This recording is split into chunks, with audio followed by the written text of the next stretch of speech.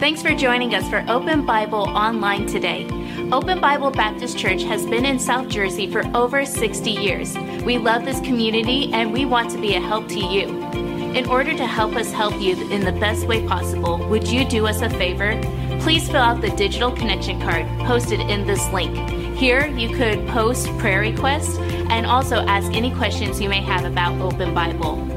If you'd like to give today, you could give online in less than 2 minutes. Visit openbiblenj.org for more information. Thanks again for joining us today. Now enjoy the service. Thank you. Great truth. As you turn to Luke 8, I want to say I've enjoyed the music today. I love the choir this morning. I love every part and enjoyed your singing along and just enjoyed the worship. It's truly been encouragement to my heart. Luke chapter 8 this evening. We started this morning and we mentioned there are two different stories that intertwine themselves in this section of Scripture. So what I'm going to do is I'm going to read, actually there's a section of Scripture before what we dealt with this morning and then after. So just an introduction, we're going to read a few verses prior to what we dealt with this morning. So Luke chapter 8, beginning in verse number 40. The Bible says, "And it came to pass that when Jesus was returned, the people gladly received him, for they were all waiting for him. And behold, there came a man named Jairus, and he was the ruler of the synagogue, and fell down at Jesus' feet, and besought him that he would come into his house. For he had one only daughter, about 12 years of age, and she lay a-dying. But as he went, the people thronged him." Let's have a word of prayer. Father, tonight, for the moments we have together, we ask you to move in our midst. We're grateful, Lord, for the service this morning, for the music to both services, Lord, and how, Lord, we know how much music prepares our heart for your time. And, Lord, for these few moments as we reevaluate a familiar passage, Lord, I pray that we'd listen on purpose. I pray we'd listen to your Holy Spirit and allow him to teach us and to encourage us tonight as we evaluate a very, very important passage of Scripture. Lord, may you speak to us, may we listen. We look forward to these few moments. We ask this in Jesus' name. Amen. When we look at this section of Scripture, what we get to is what happened before the woman who touched the hem of the garment of Jesus, as we mentioned this morning. So there's this centurion, this soldier named Jairus, and he had tried all kinds of things similar to the lady this morning, and then found that his only daughter was about to die. Now, having a daughter, I can only imagine everything I would go through to do what I could to help my daughter. And so you understand, this is a person in a position of authority that really wasn't supposed to like Jesus. He was supposed to kind of be against him, and he hears about this Jesus who can heal, and kind of what he says is, I'm going to set aside all my political views and all my opinions, and I'm going to go see if this Jesus will take care of my daughter. And he finds himself in a horrendous scenario because he comes out and he talks to Jesus. And of course, Jesus immediately says, of course, and he begins to make his way to the house of Jairus. Well, the problem is, as he's doing this, this crowd begins to come around Jesus, and everything we talked about this morning begins to take place. Now, if I were Jairus, I'd be becoming a little frustrated. All of you can be healed in a minute. My daughter's in a more important scenario, and frankly, if she's dying, he would be right. And yet, he's coming and he's excited, maybe excited. God is going to do, this Jesus is going to do what I asked him to do. There is a chance that my daughter will live through the day. And this excitement builds up, and then all of a sudden, Jesus stops. He stops in the midst of his journey to the house of Jairus to talk or look to see who touched him. Can you imagine what must have been going through Jairus' mind at the moment? Hey, who cares who touched you? She got healed. Let's move on. Just from his perspective, how frustrating that might have been. I wonder if there are times in our lives, we mentioned this a little bit this morning, when we ask the question, is God listening? Psalm 13, verse 1, "How long wilt thou forget me, O Lord? Forever, how long wilt thou hide my face from me? How long shall I take counsel in my soul, having sorrow in my heart daily? How long shall my enemies be exalted over me? Consider and hear me, O Lord my God. Lighten mine eyes, lest I sleep the sleep of death. Notice David at the end there, light my eyes lest I die. David's probably exaggerating a little bit here, but you see the expression, and he starts off and says, Lord, how long will you forget me? And that's what I say I love reading the book of Psalms, because you get to see, remember, David, the author of these Psalms, was a man, called a man after God's own heart. So if he is speaking this strongly to God, it is the type of relationship that God is looking for. Honesty, reality of where we are. There are also some things that come into our lives that we often find ourselves believing maybe this circumstance is too big for God. We would never say that, and this morning's message defeats that, but it's easy to begin to wonder that. Now, we know technically, theologically, that God can do anything, but some things just don't seem to be in our reach even with the Lord. So let me give you an example of how sometimes having a great knowledge of theology can become negative. It's not negative, but if we allow it to be. Let me ask you a question. In Ephesians it says God is able to do exceeding abundantly above all we ask or think, according to the power that worketh in us. How many of you agree God can do anything? Raise your hand. All right. Can you imagine that being a problem? Let me tell you where it hit me as a problem a couple years ago. I believe that. I had people tell me, hey, God can do anything. I know. I believe that. I've seen Him. I've seen Him do miraculous things, right? So here comes the problem. If God can do anything, why isn't He doing this? And if we're not careful, that can begin to work its way into our mind. If God is powerful enough to do everything and anything He wants, why is He choosing not to do whatever it is that is in front of you right now? For the next few moments, I want to talk on just this idea. It's from a phrase that Jesus uses later in the passage we'll look at, only believe. We can become so frustrated because we don't see God working in our situation, sometimes even in the chaos. So we look at this tonight, we want to say, what do we do? What do we do when everything seems to fall apart? When everything seems to fall apart. I'm going to look at three things tonight from this passage. The first thing we're going to look at is the appeal. When this man comes to Jesus, he says in verse 42, for he had only one daughter, about 12 years of age, and she lay a-dying. But as he went, the people thronged him. So he brings this appeal, and the first thing we see are different things that got in the way of what this man wanted. And the first one was people. Other people got in the way. They had all their needs, and they had needs too, but he was excited, and he was on a timeline here, and he was going to go back and see his daughter be saved or healed, and now all of a sudden other things got in the way. I believe this with all my heart. Satan will use all kinds of distractions to keep us from trusting in God. He might just flat out use unbelief. I don't believe that God will or can do this. He might convince us or use other people. Other people tell you, it just won't work. I've been in church my entire life. I was born in a pastor's home. 2 weeks later, for what I was told, I really don't remember it, but 2 weeks later, I'm in church. And then I went to college and went back. I've been in church my entire life. And you think this would be abnormal, but every once in a while, when we're moving forward, we're asking God to do something, someone will come up and say, I just don't think that's going to work. They're just the pessimists.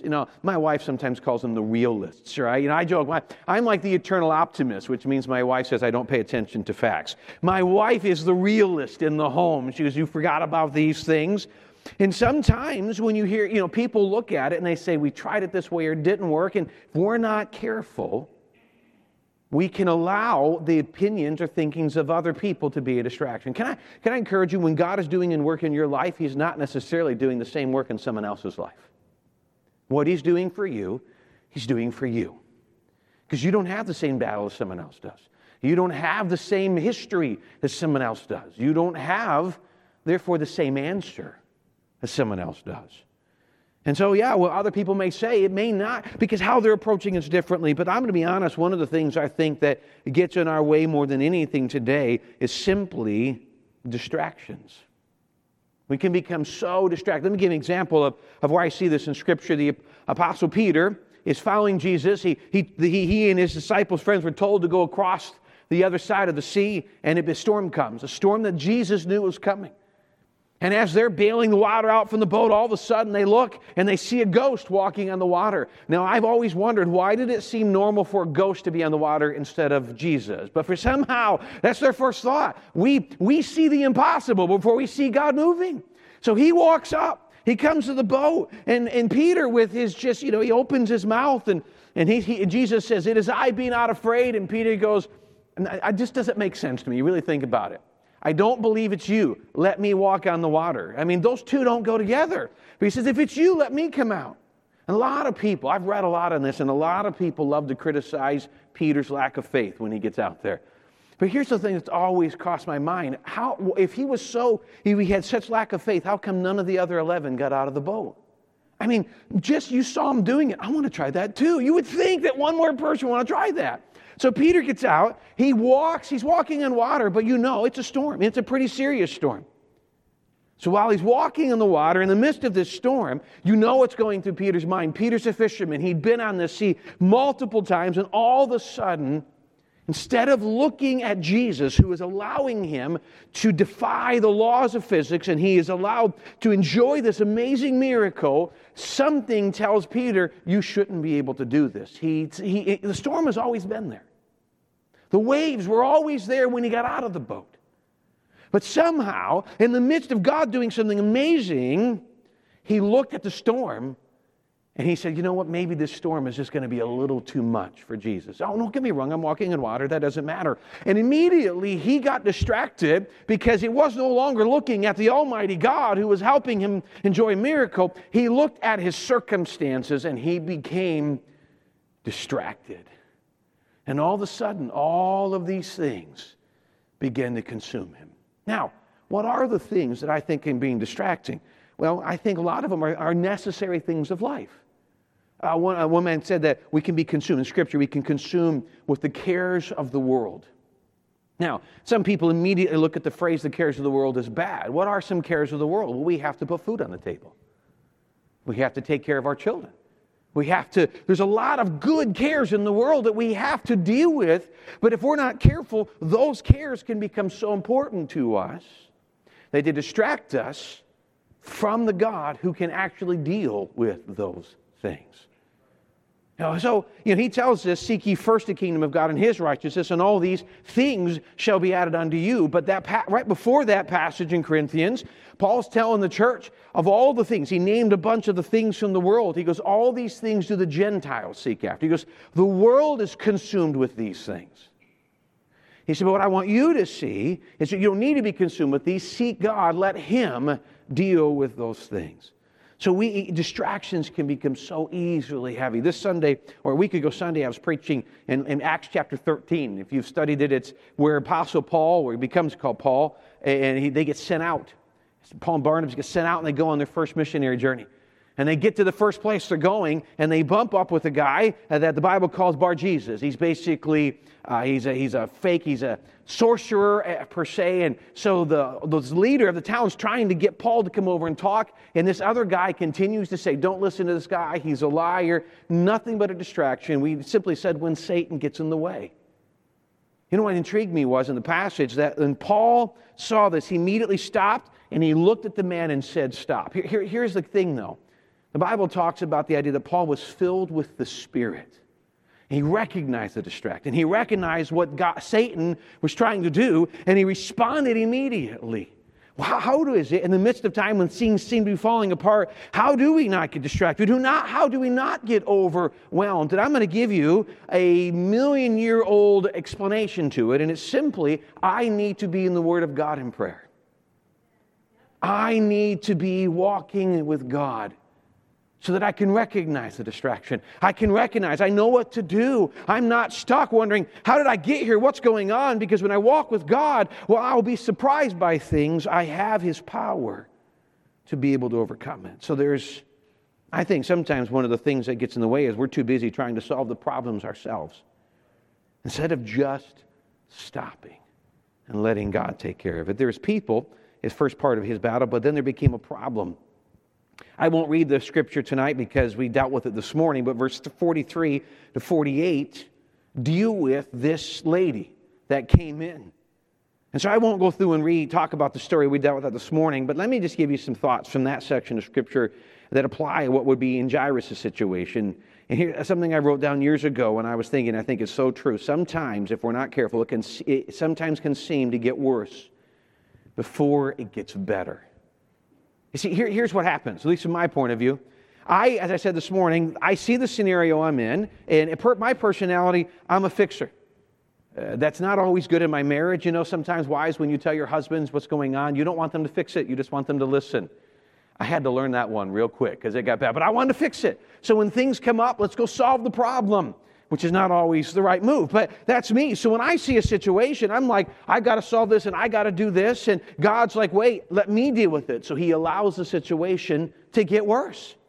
He allows my time there to take longer because He wants me to just stop. And sometimes He hasn't taught me everything I need to know about me, about Him. And so it'll feel like things are just falling apart. It seems longer before it gets over. It seems darker before the end. And it seems impossible before God intervenes. Vance Havner, an old evangelist years ago, used to say, before God does the incredible, He starts with the difficult. And before He does the miraculous, He starts with the impossible. Sometimes we look at our scenario and say everything's falling apart, and it seems like God's just letting it get worse.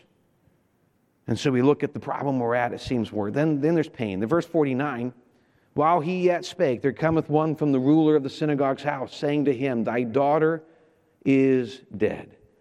Trouble not the master. I'll be honest, every time I look at this, I consider myself, I couldn't imagine what he was going through at this point. If there's anything that scares a parent any more than anything, it's hearing what was just told to this man. It's something that happened to their family. And so he's excited, and the crowd's slowing Jesus down, and he's probably getting frustrated. And while he's waiting, or maybe he's begging Jesus to move, maybe he's trying to get Peter to move Jesus out. We don't really know what he's doing at this time. And then all of a sudden, someone pulls him aside, and he says, Listen, sir, your daughter's passed away. Leave the master alone. Let's go home. I can't imagine what that must have been like for Jairus at this time. It simply just seemed too late. This is a pain of hopelessness. This pain will bring frustration. Why did he not answer? This pain can bring confusion. I don't understand why God would allow this. How could anything beautiful come from this? And this is where we find ourselves at one of the lowest points. Because at least for me, at this point, whenever situation you're in, nothing seems to make sense. And it seems like everything has fallen apart. The other day I was talking to a pastor at this conference I'm at, and he goes, I've learned this. God is always just on time. And I said, no, sometimes I think He's late. The point is this, He's not always on my time. Oh, it's when I think it needs to happen, but God's timing is perfect so that nobody can ever wonder if it's me. And it has to be Him. And boy, it requires us just to stop. If you look at the section of Scripture that deals with Elijah as he's running from Jezebel, he had just he was just running away. He just told the entire town it was going to be a famine. He was the number one most wanted man, as famine was going to bring economic ruin to a farming community, and so he's running away. So he gets up to the brook Cherith where God told him to get, and what does he do? He sits there. You picture this. He's by a brook. He's waiting as the water's coming down. He drinks in the brook, and birds are going to come feed him. Can you imagine what must have been going through his mind as the brook, because of the famine, just kept getting less and less and less water? You don't ever hear him complaining to God what's going on. He just sat there and waited until God moved him. And then you know what his next job was? To go down to the widow of Zarephath, and here's what he was supposed to do. This widow, he gets there, she's got enough food for herself and her son for one more meal. And this preacher says, give it to me. You know, a lot of people look at the woman and say, that's a lot of faith. I don't know if as a preacher I could do that. And he said, take care. And God did take care of that. But as he waited, he sat and he had to just wait for God to move. And sometimes it does seem like the brook's drying up and it seems like God's not moving. And that's when we begin to see God move more. Let's look at number 2, the promise. He gives him promise in verse 50. When Jesus heard it, He answered him, saying, fear not, believe only. She shall be made whole. So there's an appeal. He comes in, and things seem to be getting worse. And finally, at some point, he's distraught. Jesus hears what's happening, and he turns around. And I imagine a calm voice, and he turns around and he looks at Jairus and says, listen, fear not, believe only. She shall be made whole. This is where the thought of only believe comes from. Sometimes all the information we have, all the knowledge we have, all the theology we have, all of the things that we know are put to the test, and he says, you know everything. What I want you to do now is just believe. Believe that I'm there. Believe that I'm aware, and believe that I know what is going on.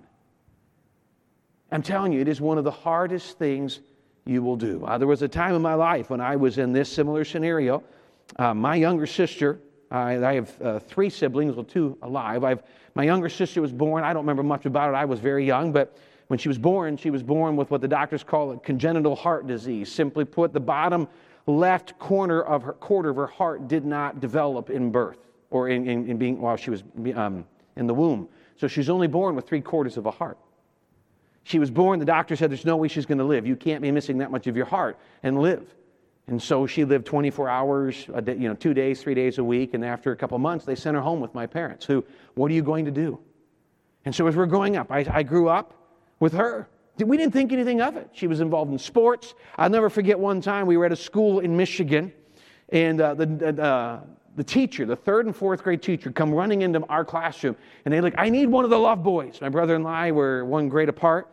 I need one of the love boys. And so we go running into the hallway. We figured we knew what was going on. Something's happened to our sister. I walk in. She's in 3rd grade, and she's sitting there, and the entire class is panicking. I'm telling you, they thought horrible things were happening. We walk in, and we're like, oh, she was a shade of purple because her heart didn't work right when she would, what you would call asthma attacks. It wasn't. She just couldn't breathe, and she would change color. The entire school was panicking. We walked in. Oh, she's fine. Exactly. Oh, she's fine. Just give her a minute. She'll go back to normal. And she did. About 10 minutes later, she went back to class. Well, when I was in college, and then the doctor over in Philadelphia said, we have a way to solve this. And shortly before, about a year before her 18th birthday, they took her in for a heart transplant. There were so many things that had to take place with this. And we're like, the fear that she could die at any point is over. She's getting the rest of her life. We're excited about it. I went back to college. We're all excited. God, look what God's done. This is amazing. And literally, due to a series of mistakes by a nurse, a small bit of rejection began to develop behind the heart of my sister, and nobody could find it because it's not something they're used to seeing. And actually, as of 3 days ago, 25 years ago, I got a call from my parents saying, come home. Tanya's not going to make it. I remember getting in the plane, flying home, saying, Lord, that is just not fair. My dad's a pastor. He's given his life to you. By the time we got back to the hospital, I was in North Carolina. By the time we got back to college, she's on all these machines, and she had been basically incoherent for most of the day. I'll never forget sitting in the waiting room. The doctor that had been dealing with my sister she'd been in the hospital for 6 months waiting for the surgery. So the doctor had become very close with my sister and my family. So he comes walking in, and they've been bringing her back and trying different things. And I'll never forget this. As we're sitting there trying to talk about what to do, and as the doctor walks in, a doctor my dad had been witnessing to for over a year at this point, he walked in and he said, trying to walk all the things they're doing to keep, now he's an unsaved doctor. This is what you do. Keep her alive. And my dad said, Dr. Donner, please stop. Next time her heart stops, would you let her go? And the doctor started arguing with her. No. She's such an amazing girl. We've got to solve this. And he said, I understand, doctor, but we know where she's going. Would you please let her go? I can't imagine what it's like for a parent to do that. And I'm sitting honestly, at this point, I am a 19 or 20-year-old sophomore in college watching my dad through the worst time a parent could ever go through. And he sat there. And now catch us, tears flowing down his face. He looked at us and said, this is God's plan. And I sat there in silence. And then 20 minutes later, the doctor walked in and he told us something that we thought we'd never hear. He said, she passed away 2 minutes ago. The thing that blew my mind is we are in at a time where you think everything's fallen apart. I don't understand this. It doesn't make sense. You give us 18 years to take her home now. The doctor walked away. He was in tears. He walked away, and I'll never forget a song that I had heard so many times at funerals, but frankly didn't mean a whole lot until that night. My dad over in the corner, fighting through tears, just started singing, but just think of stepping on shore and finding it heaven. Of touching a hand and finding it God's. And then my sister, who had struggled breathing most of her life, said, of breathing new air. Of course, at that point, we all lost it as we thought about it. He said this, waking up in glory and finding it home. I tell the story differently for different reasons some people think. I don't tell it because of my sister. I tell it because of what I watched in my dad that day. You know, he didn't act like it didn't hurt. But all he could do was think about God has a plan. I remember we're sitting there and he just quietly said, I don't know what God is doing, but I know God is doing something. I'll never forget that. Every time I look at this passage, I think about this. The promises that he gave this man came with strength. He said, fear not. He said, assurance, believe only. And then promises came with his word, she shall be made whole. I'll never forget as I watched and sitting in that scenario, we went home. I remember waking up the next day, like, what are we going to do? And I'm sitting there, and my mom and dad are at the table.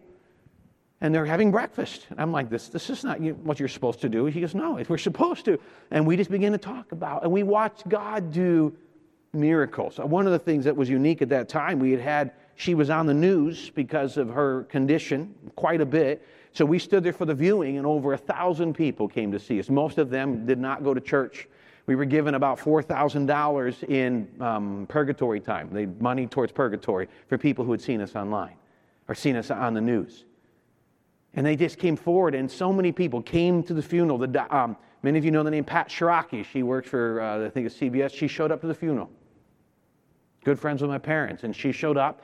Dr. Donner was there, and we watched as a good friend of my dad came and just preached the gospel. You say, was it okay that people got saved? I'm glad people got saved, but I miss my sister. I think we'd all say that. I don't always understand what God is going to do or why He's going to do it, but He gives a promise that He will always be there with us. He will always help us. He will protect us. And when it seems like everything's falling apart, He knows and He's aware. Let's finish looking at number 3, the power. When now He has the power, we see God work. When all things fall apart, what can we expect? Verse 51, the first thing we see is this power was personal. And when He had come into the house, He suffered no man to go in, save Peter and James and John and the father and the mother and the maiden. So let me explain what happens. Jesus goes back with the family back to the house of Jairus. They go in, and there's tons of people. And even in culture, there's a chance there were paid mourners in there. So there's a large amount of people at this house. And they walk in. And by the way, they understood enough medicine and medical understanding of the day to know that the daughter had died. Probably the reason Jesus waited as long as He did.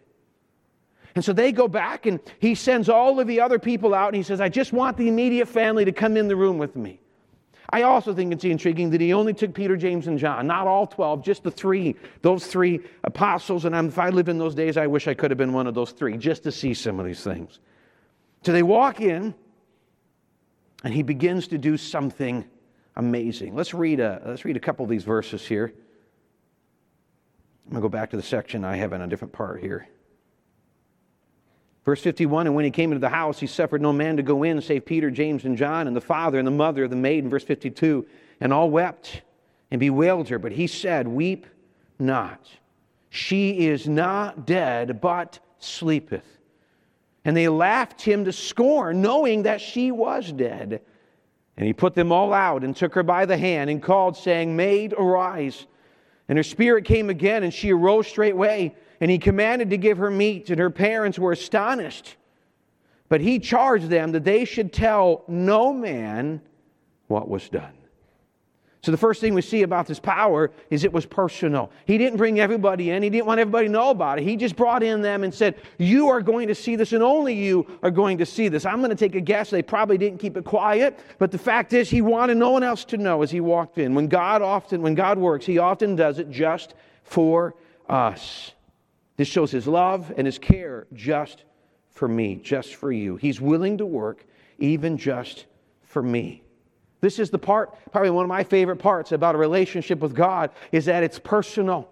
I've been around a lot of people in our part, I'm assuming around here as well, but in our part outside of Philadelphia, there's an awful lot of Catholic churches. And so when people come to our church and they hear some of the preaching, they come up and they either want to tell me I'm 100% wrong, or they want to sit there and say, how is that possible?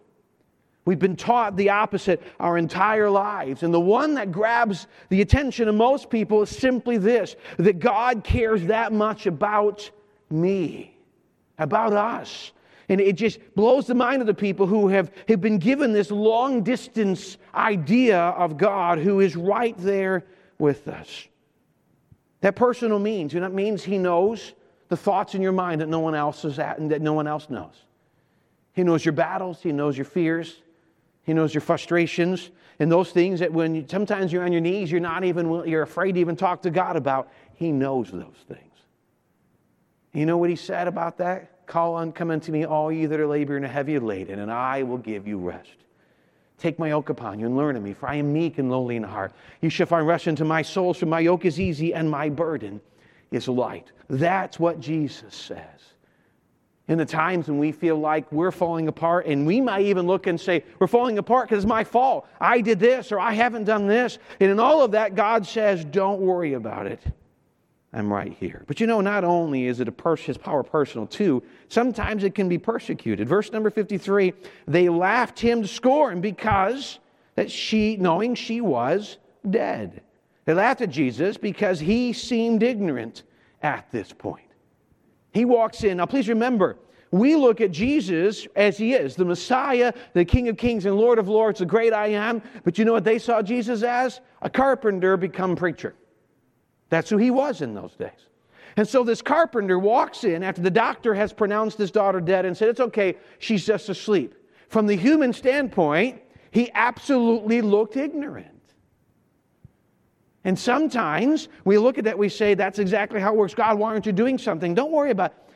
I know what's going on. And there are going to be times people in life are going to say, God doesn't care, don't worry about it. You know what? That thinking goes all the way back to the garden. You ever considered when the serpent was telling Eve all of these different things to get you the fruit? One of the things he told Eve, God is holding out on you. You should be as gods, knowing good and evil. He still says the same thing today. God loves you, but He's holding out on you.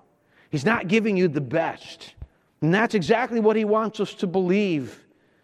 They knew she was dead. It was a fact. The world saw something they thought was crazy. Jesus saw a chance to show His power. There are a lot of people laughing at Jesus today.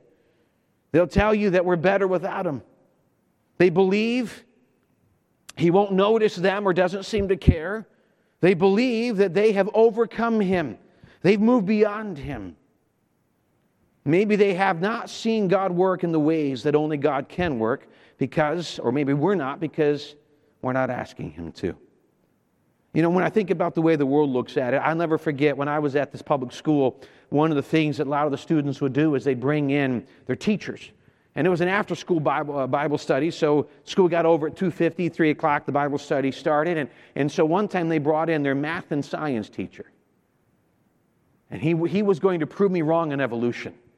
And so he asked me a bunch of questions, and frankly, he kept giving me all the science behind evolution. I admit I probably was a little sarcastic, and I looked down and I said, sir, I am listening to all your information, but it takes a whole lot more faith to believe that what you're saying than what God said. I said, you're taking an awful lot for granted. And he caught me afterwards. I really thought he'd be upset. I apologized for the sarcasm. He said, no. He goes, you don't understand why I have to believe. This is what he said, why I have to believe in evolution. Why? He said, I hate God so much, I have to believe He doesn't exist. And I thought, what? And honestly, never heard anybody say that. So I tried to use a level of logic. I was a young assistant pastor, and I thought I'm going to use some logic, and I'm going to prove him wrong. And the next thing he said blew my mind. I said, let me just consider this. If you're right and God doesn't exist, okay. But if I'm right and God does exist, look what comes next, hell. And he said to me, he goes, Pastor, if I have to spend heaven with God, then it's like hell to me. I was like, excuse me? So I stopped for a second. I'm like, this is God. He claimed to be atheist, and I'm saying no atheist hates something that doesn't exist that badly. Nobody does. And I looked at him, and I was like, let me ask you a question. Did you grow up religious? He's like, how'd you know that? It's like, I've never known anybody who hates God so much unless they've been around a bad church. He grew up in a Catholic church. And some horrible things happened to him in a Catholic church. And as I listened to him, you know what caught my attention? Humanly speaking, he has every right to not like church. And I could understand it. And so he talked to me for a while, and I said, well, I don't blame you for being angry. I said, can we talk about God and less about church for a while? And we got to talk for a while about that. And he came for the next 3 or 4 weeks asking all of these questions. And it simply said he wanted to convince me God was bad. And we just kept talking about how good God was. It just didn't make sense to him. And sometimes the world sees it that way. But I wonder, sometimes we wonder, hey, God's not working. Maybe we just haven't asked him to. The world, God sometimes brings things into our life to give us a chance for the world to see God working in our lives, if we'll allow him to. Number 3, his power prevailed. Verse number 54, and they put them all out. And he took her by the hand and called, saying, Maid, arise. And her spirit came again, and she rose straightway, and he commanded to give her meat. And her parents were astonished, but he charged them that they should tell no man what was done. It ultimately prevailed, and the simple promise is there that if God is allowing something into your life that feels like it's falling apart, he will prevail. Somehow in the midst of it, he will make something work that makes absolutely no sense to us, because that's how he works. He works in a way that only God can work. Shortly after I moved out to Atlanta area, I'd owned a home in Alabama, and we had some guy that was renting our house. And he came in. I was having a hard time selling it, and so he signed a 1-year contract, rent it for a year, and then buy it off me. I had moved up to Atlanta, and I had bought a house in Atlanta with the pending idea that my house in Alabama was sold. And so probably 9 or 10 months into this process, I'm in my house, and I'm calling the realtor who was helping us deal with the house. And I said, I haven't heard from this man. And she goes, let me go. And she drives over to the house. She calls me from the house. She goes, you're not going to like this. He's not here. He's moved out. The house is empty. Now, I'm on an assistant pastor's salary, and I have 2 homes. They said, you can sue him. That was what they said. And then I asked the realtor, she goes, you can't sue him. She goes, why? She said, I just found out he claimed bankruptcy. You can't sue him. And I'm like, I got 2 homes. What am I going to do? And I remember going, my wife was there, and I told her, and she just like, what? And did we make a mistake? Should we not? We begin to doubt all the decisions we made up to that point. And I just thought at this point, there's nothing I can do to fix this. And so we began to pray. I'll never forget one day, I'm about 5 weeks out from having to pay a second mortgage, which I did not have the money for. And I'm in my office, and I'm on my knees, and I mean, the weight of this is so heavy. I'm thinking, I'm going to be in trouble here in just a year. I'm going to have thousands. I don't even know if I have enough credit card space for this. All these things are going through my mind. And I'm on my knees, and I'm just begging God to do something. No one had even looked at my house in the last 2 months. And all of a sudden, while I'm sitting there in my office, God, I tell you, this is the only time it's ever happened in my life, God says, just get up and go to work. Almost audibly. It's like I can't pray for it anymore. The burden was gone. I got up thinking, well, I'll just get a different credit card. That was my thinking. That's the amount of faith I had at that time. And I sat back at the office, and I'm like, Lord, what are you going to do? And about 4 hours later, I get a call from the realtor, your house is under contract. I ended up selling it the day before I owed my next mortgage. You say, God is good. I really was sick that month.